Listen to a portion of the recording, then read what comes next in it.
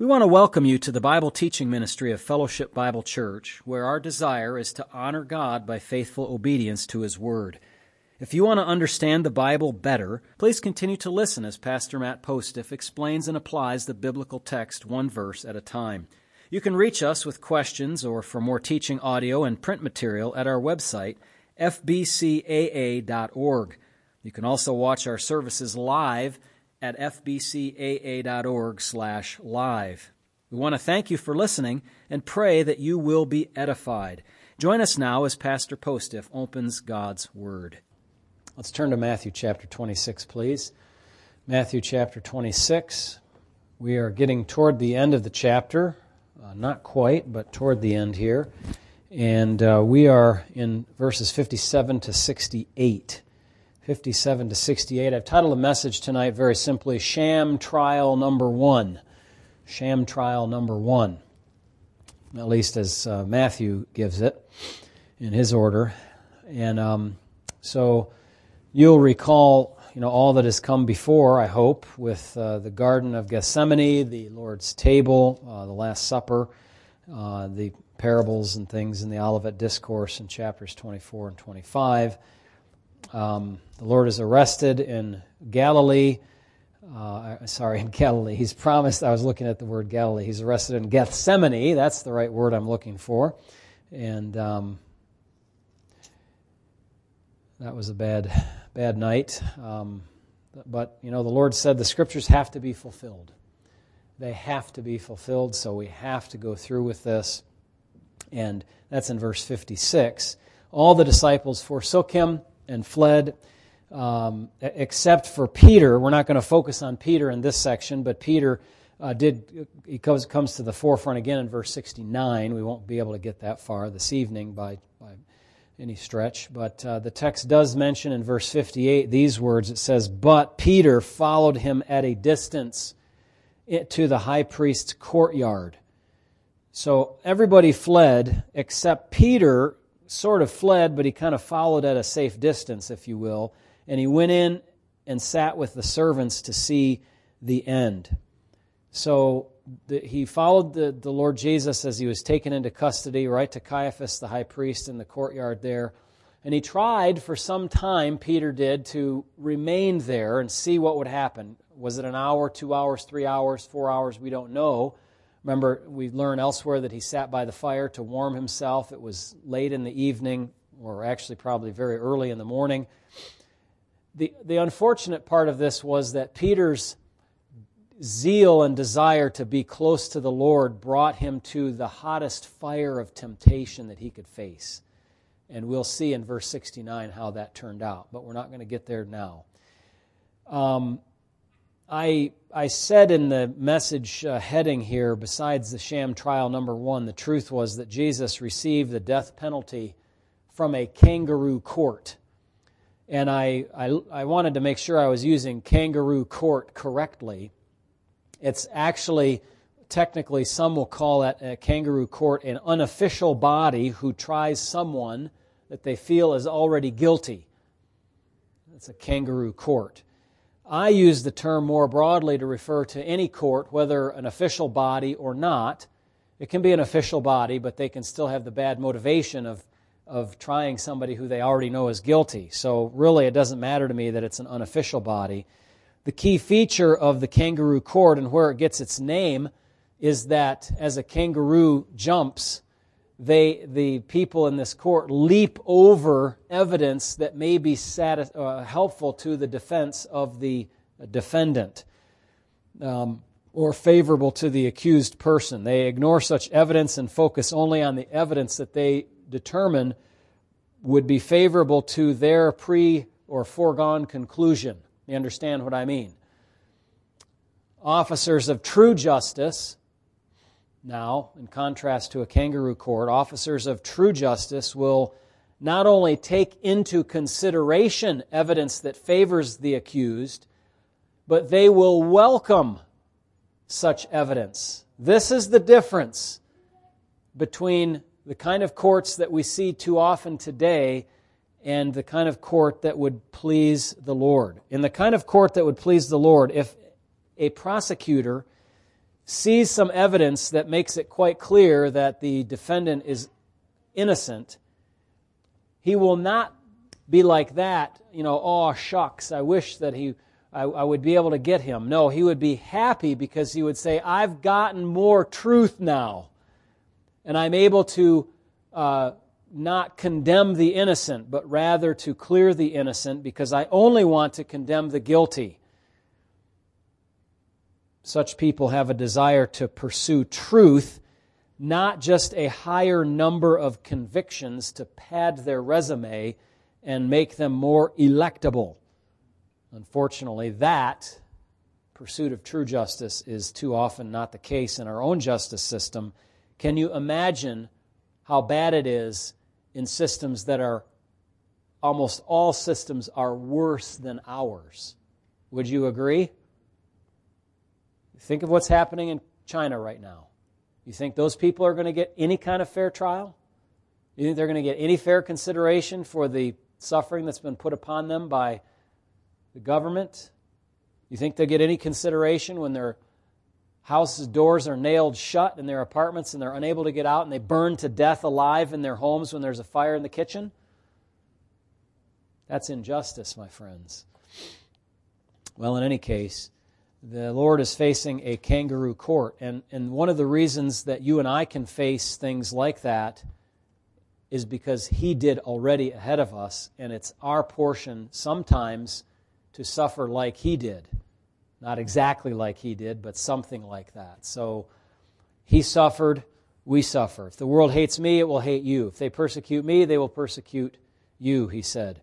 And so we can go through those kind of things knowing that God has some good in it if that's the case. I wish that weren't the case, my friends. I wish God would come and right all wrongs right now, but He doesn't choose to do that. Look at verse 57 with me in Matthew 26, verse 57. And those who had laid hold of Jesus led Him away to Caiaphas the high priest, where the scribes and the elders were assembled.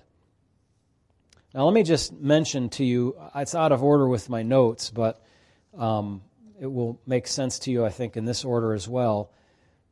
It says, they led Him away to Caiaphas the high priest, where the scribes and elders were assembled. Now that doesn't sound too sinister until you realize what verse 1 of chapter 27 says. When morning came, they all plotted to put Jesus to death, which means that what happened in chapter 26 happened at night, which we knew already because they were after the Last Supper. They went to Gethsemane. It was late. They were tired. They had prayed for some hours into the evening, and it was nighttime. What the Jews were doing here was illegal because even in their own book, in their books, in their law, they were not supposed to have trials during the night. The phrase, doing something under the cover of darkness? That's what they were literally doing. Not only were trials to be held in the light of day, but capital trials, that is, in which someone's life was at stake, were to be held publicly at the temple. Neither of those rules were followed. The entire proceedings should have been thrown out by Pilate. Do you remember what Pilate said? This was in John 18, I believe. He said to the Jews, "You go and judge him according to your own law." Well, they didn't even do that because they had the nighttime trial. They didn't have it in public. They didn't have proper witnesses. It's loaded up with technicalities that in any modern courtroom in the United States, it would be the decision would be vacated, the conviction would be vacated, and it would be thrown out. They might have to have a retrial or whatever. A mistrial would be declared, perhaps is a better way of saying it. But in any case, you take him and judge him according to your law. They did not do that.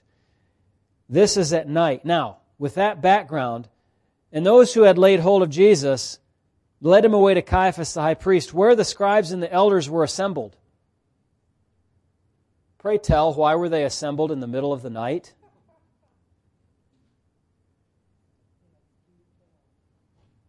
The only way that we can explain that is that they had prearranged with Judas, this was the night, we're going to get him this evening after the supper, and we're going to haul him in here and we're going to kill him the next day.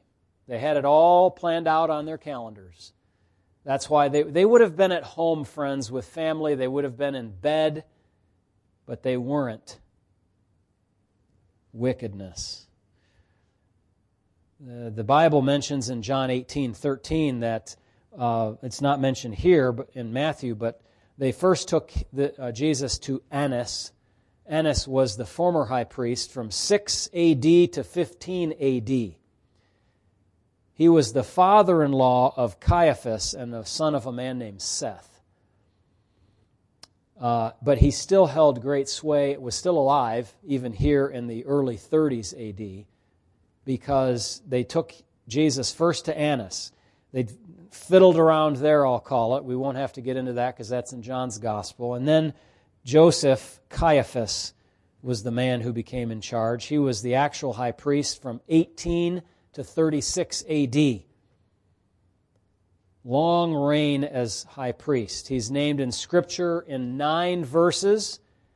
8 of those, as far as I can tell, all have him as a vehement opposer of the Lord and of the disciples.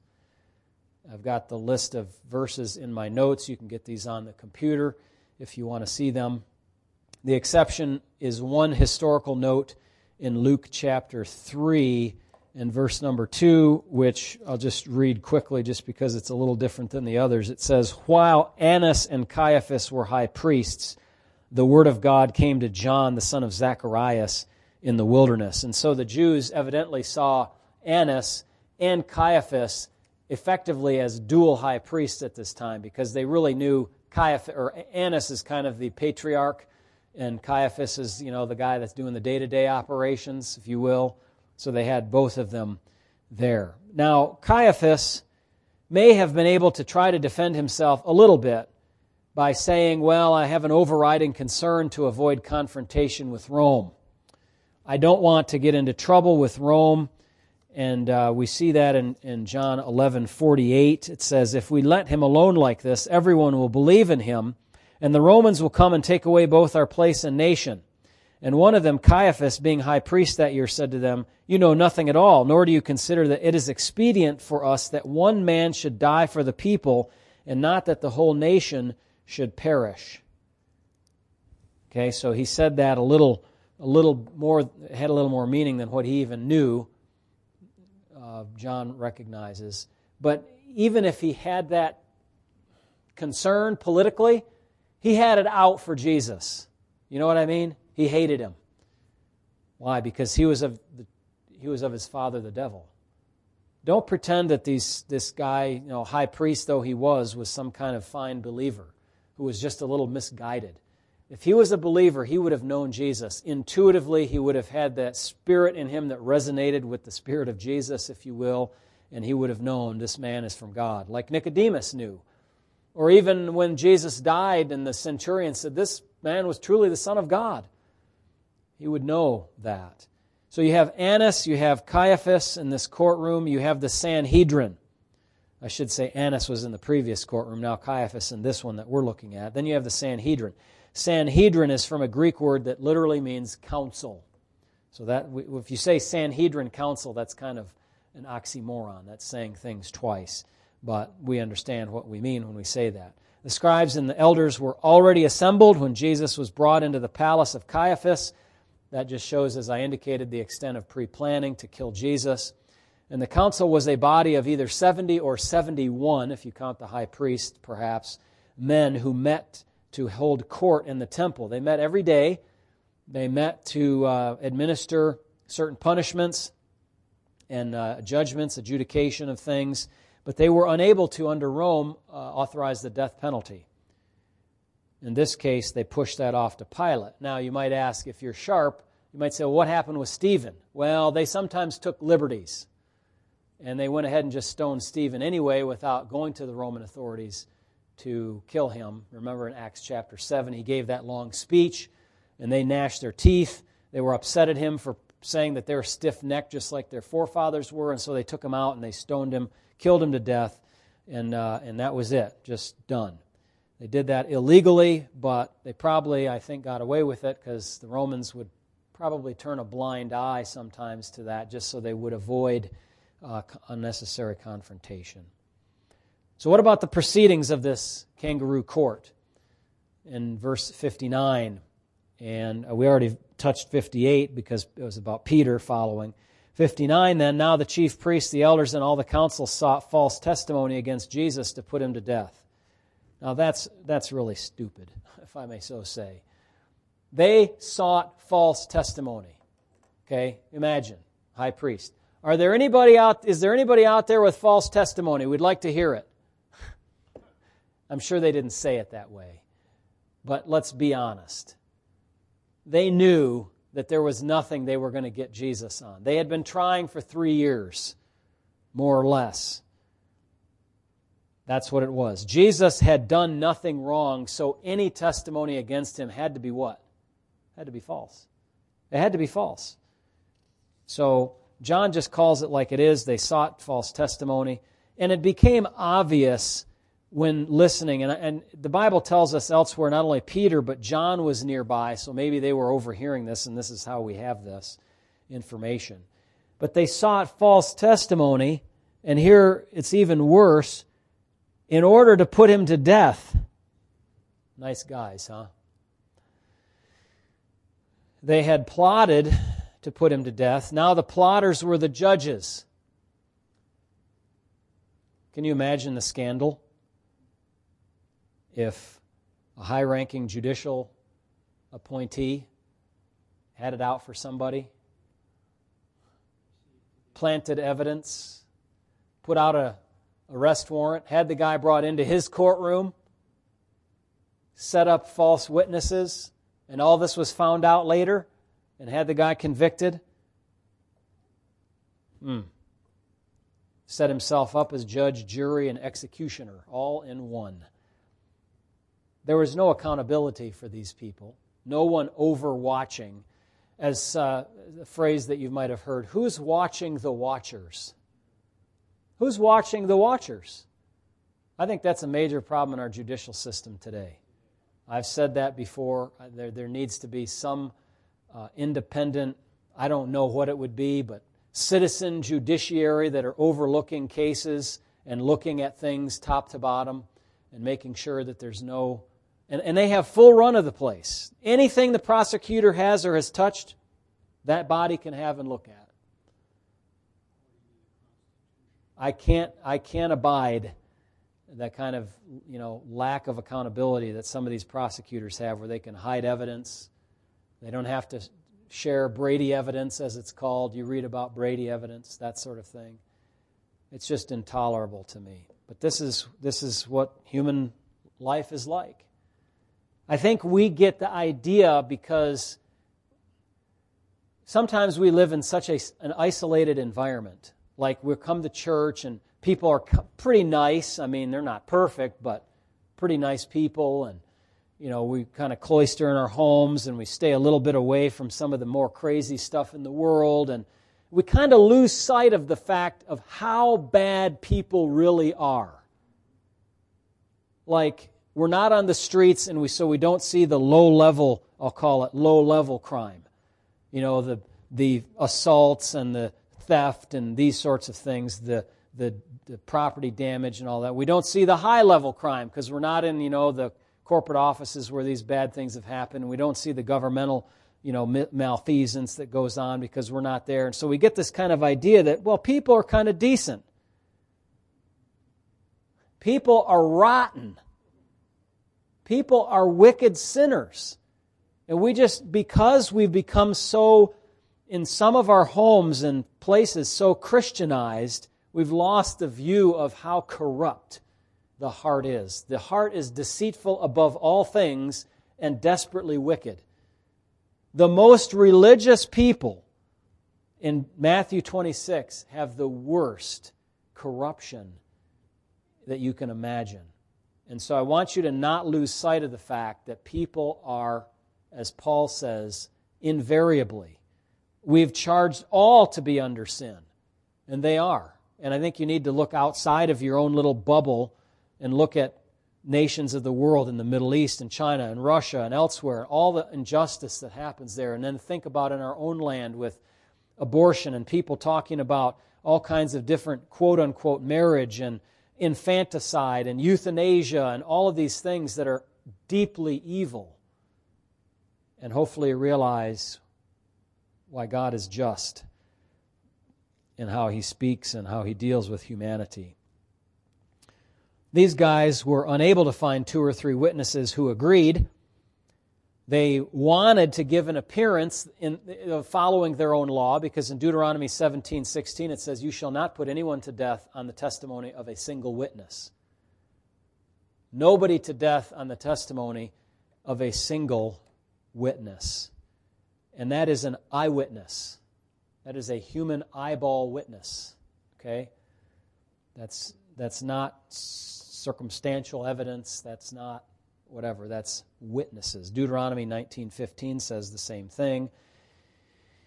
But finally they did find 2 false testifiers. What does the text say? It says they found none. Even though many came forward, they found none. But at last 2 false witnesses came forward and said, "This fellow said, I am able to destroy the temple of God and to build it in 3 days." Now, where did the Lord say that?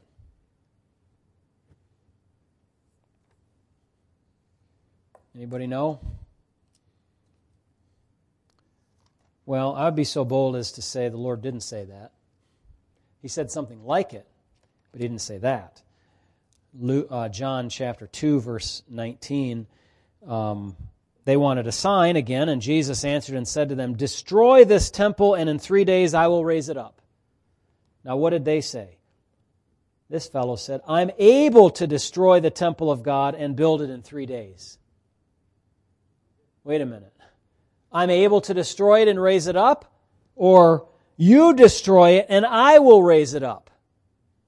No able in there, no I'm going to destroy it, you destroy it. They didn't quote Him correctly. Okay?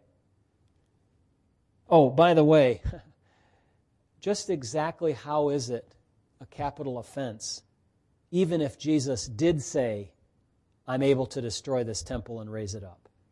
The worst you could claim that He is crazy.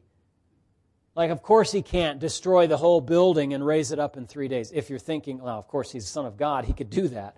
But if you're thinking He's just a man, you think, well, this guy's a nut. Forget about Him. Just don't bother with Him. You know, there's no point in doing this to a guy. He's just a fool. So how it's a capital offense, I have no idea. But they misunderstood the statement from the moment Jesus made it. He never said that He was able. He never said, "I will destroy it and then rebuild it." He wasn't talking about the temple of Herod. He was talking about what? The temple of His body. John's gospel is very clear about that. And the disciples understood that later on. They were incredulous. "What do you mean? It's taken 46 years to build this temple," the Pharisees or Jews said, "and will you raise it up in 3 days?" But He was speaking of the temple of His body. Therefore, when He had risen from the dead, His disciples remembered. Can you imagine that? Like, oh, that's what He meant. Awesome. His disciples remembered that He had said this to them, and they believed the Scripture and the word which Jesus had said. So often the Pharisees misunderstood the words of Jesus because He was speaking in somewhat veiled or parabolic language or language of spiritual significance, and they had no spiritual insight. Couldn't they see that? The Lord never said that this temple is made with hands. They said that. That's not what Jesus said, but they said that, and it reflects a misunderstanding of what they said. So not even the false testifiers could come up with a statement that was accurate, even though 2 of them agreed to it. So what happens next is the Pharisees, the high priest in particular, arose and said to Him, "Do you answer nothing? What is it these men are testifying against you?" Now, it was probably somewhat odd for a defendant in a capital case to not say anything. Would you say something? You'd probably say something in your own defense, wouldn't you? Like, no, I don't deserve this penalty because A, B, C, D, E, give the whole list of reasons. But the high priest was frustrated. Jesus was not saying anything. But Jesus didn't say anything, not only because, the accused doesn't have to say anything. And we recognize that in our own law, don't we? Does the accused have to say anything? No.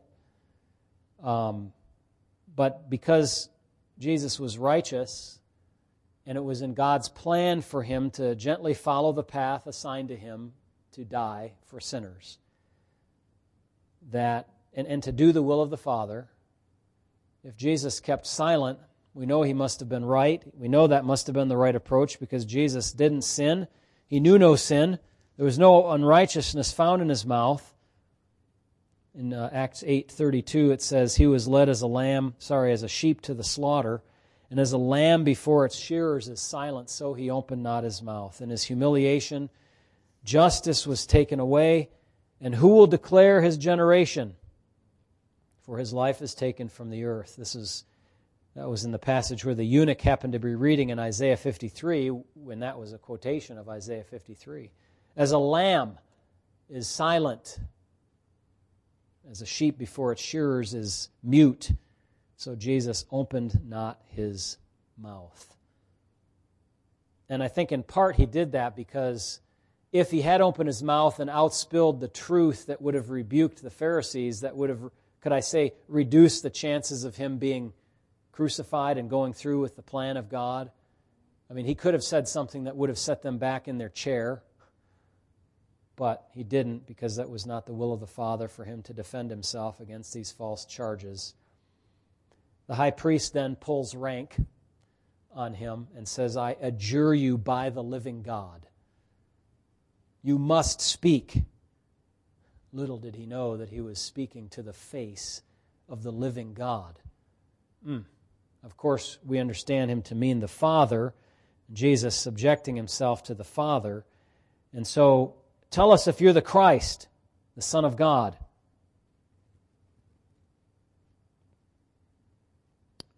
Very unkind of him. Why did he say, tell us if you're the Christ, the Son of God? What does that have to do with you can tear the temple down and build it in 3 days? It's like a non sequitur. It doesn't follow. It's like the line of questioning is going this direction in this courtroom proceeding, and then all of a sudden the questioner goes off in this direction. It was nothing to do with what was going on in the courtroom, it seemed. But of course, this was the real issue behind the whole situation. They objected to him claiming to be the Messiah and to be the Son of God.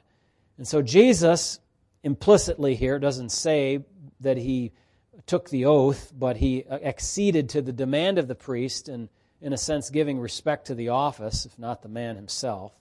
And this is the answer that Jesus gave. Yes, basically, I am the Messiah, the Son of God. He said, it is as you said. So in English, kind of plain English, we would say, yes, that's true. That was his way of saying, yes, I am the Messiah, the Son of God. It is as you said. Now, the Son of God may not have meant the same thing to the priest as it did to Jesus. What did it mean to Jesus? It means what it means to us, that he is part and parcel of the deity. Everything God is, he is. He's got all the attributes of deity. In him dwells all the fullness of the Godhead bodily. He is God in the flesh. The Word became flesh and dwelt among us, and we beheld his glory. The glory is of the only begotten of the Father, full of grace and truth. Maybe the high priest thought that Son of God meant something else, like they would really think Son of God equals Messiah. That was their kind of Jewish theology, not realizing that it wasn't just to equate this person with Messiah, but it was to equate Messiah and him with God. See, they missed a step. They missed a connection. They missed connecting the dots in this. But he said, I am that one. He's not subordinate to God. He did not come later than God. He had all the attributes of God, however. And then he goes on and he says, nevertheless, I say to you, hereafter you will see the Son of Man sitting at the right hand of the power and coming on the clouds of heaven. Now this just sent the high priest into apoplectic seizures and spasms. He couldn't take it anymore because he knew what Jesus was saying. What was Jesus saying? Well, if you're familiar with the Scriptures, you'll be already thinking back to a passage in the Old Testament that Jesus was using. And if not, let me inform you. He was quoting from Daniel chapter 7, verses 13 and 14. I want to turn there and just read it to you. You give me another moment kindly. We're almost at 8 o'clock. In Daniel chapter 7, verse 13, the Bible says, I was watching in the night visions, and behold, one like the Son of Man, coming with the clouds of heaven. He came to the Ancient of Days, and they brought him near before him. Then to him was given dominion and glory and a kingdom. This is the Messiah, friends. The Jewish people knew that this passage was a messianic passage, that all peoples, nations, and languages should serve him. His dominion is an everlasting dominion which shall not pass away, and his kingdom is the one which shall not be destroyed.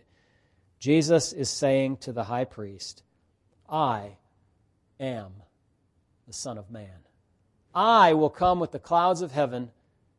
I will be seated at the right hand of the power, that is on the right hand of God the Father. Here's God the Father, here's the Son sitting at his right hand, having all honor and all glory, alluding to Psalm 110, where God the Father said to the Lord Jesus, the Lord, remember David said, the Lord said to my Lord, sit at my right hand until I make your enemies your footstool. He is claiming that prerogative of divine kingship. And here's where the Jewish people would kind of get maybe turned around a little bit and think that this is God himself ruling. This is the messianic figure under the power of God, claiming royal prerogative as a descendant of King David. And the blasphemy was more than just claiming to be a human descendant. It was to be, basically equal with the divine power. So the high priest understood this to be so close to a claim to deity that he immediately charged Jesus with blasphemy. He asked for the concurrence of the other members of the courtroom. In verse number 65, he has spoken blasphemy. What further need do we have of witnesses? All 70 of them have heard him themselves. Look now, you have heard his blasphemy. What do you think? They answered and said, he is deserving of death.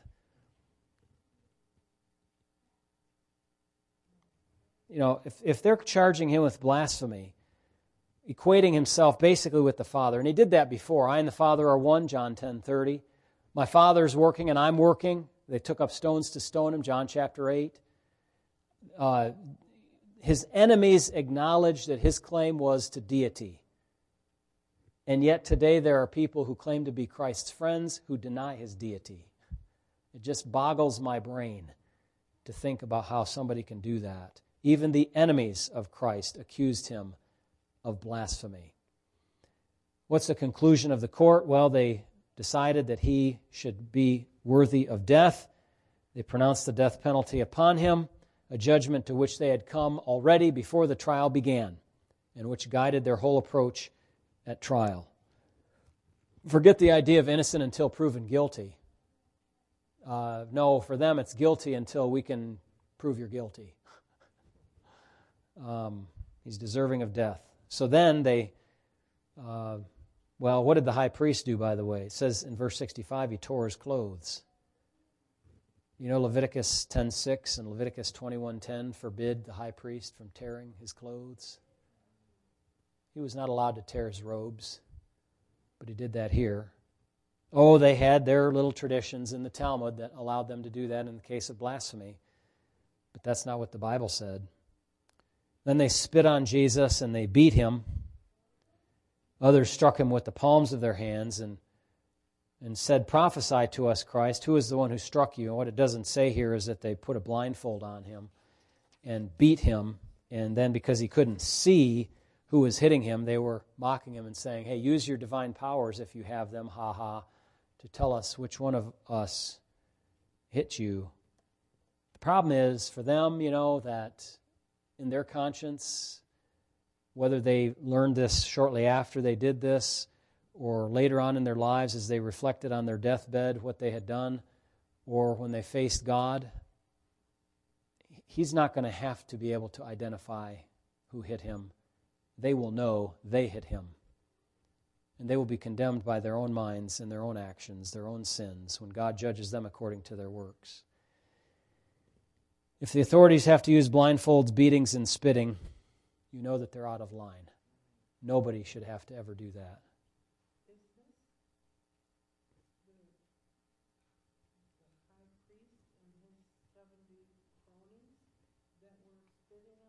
Correct. Correct. Yes, these are the Sanhedrin members who were doing this, and perhaps others with them. You know, they're lewd fellows of the baser sort. Oh. No, these are the guys dressed in suits. These weren't the guys that were, all of them just drug out off the street. Yeah, these were the quote-unquote religious people. Nice guys, huh? Yeah. Very unsaved people. Wicked. Clearly, the human reason that Jesus was killed was for claiming to be what he was. He was killed for his identity, Son of God and Son of Man. Just deeper than that, though, was the divine reason. He was going to die as a ransom and rescue for sinners from their bondage to sin and death. Now, he gave his life as a result of a terribly unjust trial, a kangaroo court, no justice. It was the height of evil for Jewish people to corrupt the law of God against the Son of God and kill him. But observe how much good God brought out of this evil. How much good God brought out of this evil. I was just reading this morning a portion of a book that was interesting to me. And there was a question asked of a man, I think a priest, maybe a Catholic guy, I'm not sure about that, a minister, who was ministering in a leper colony. And the man was asked this question: what would be the greatest gift that God could give to these people in the leper colony? And you know what that man said? The greatest gift God could give them is pain. P-A-I-N. Leprosy causes the nerve endings to deaden so that you can't feel when you injure yourself. You can walk on a broken leg, you can't feel the pain. The mice or rats can chew off the end of your fingers because you don't feel them doing that. He said the greatest gift to them would be the gift of pain. And we think there should be no pain. If you had no pain ever, you would be in a world of hurt, using hurt in a metaphorical way. There are children sometimes who have this congenital deformity malady where they can't feel pain. They put their hand on a hot stove, they don't feel that it's burning their skin right off of their flesh. And so somehow God gave the gift of pain. And he gave a gift here that's very painful to read, and it was 1,000 times more painful to experience. Yet it caused so much good to come. Counterintuitive, isn't it? Counterintuitive. But that's how God brought a good out of a terrible evil. And who are we to decide that God was wrong to do that? We're very wrong if we think that we can decide better about God, what God should do, than what we think he should do. He's far more wise and experienced and knowledgeable than we are. And even things that seem counterintuitive, like pain, are gifts from God. Here, injustice ended up kind of being a gift from God so that we could have eternal life. Father, thank you for this word here this day. We are grateful for it, even though it's very difficult to read and frustrating in a way. Vexes us, like we've talked about with Lot and Abram. But yet we recognize that you, in your grand wisdom, have arranged this manner that your Son should give himself as a sacrifice for sinners. Oh, how we thank you, Lord, for that. There is no way that we can plumb the depths of the wisdom, of the riches, of the knowledge of God. They're past finding out. And all we can do, Lord, is say that you are worthy of praise. and give you doxa, glory, for what you have done. Help us to understand this with a greater level of apprehension than we have before. In Jesus' name, amen. Amen. Well, I thank you for your kind patience this evening, and glad we could spend some time together in the Word. I enjoyed studying this yesterday and today. It was a good little study. God bless you folks, and keep you safe and close to Him. Amen. Good night.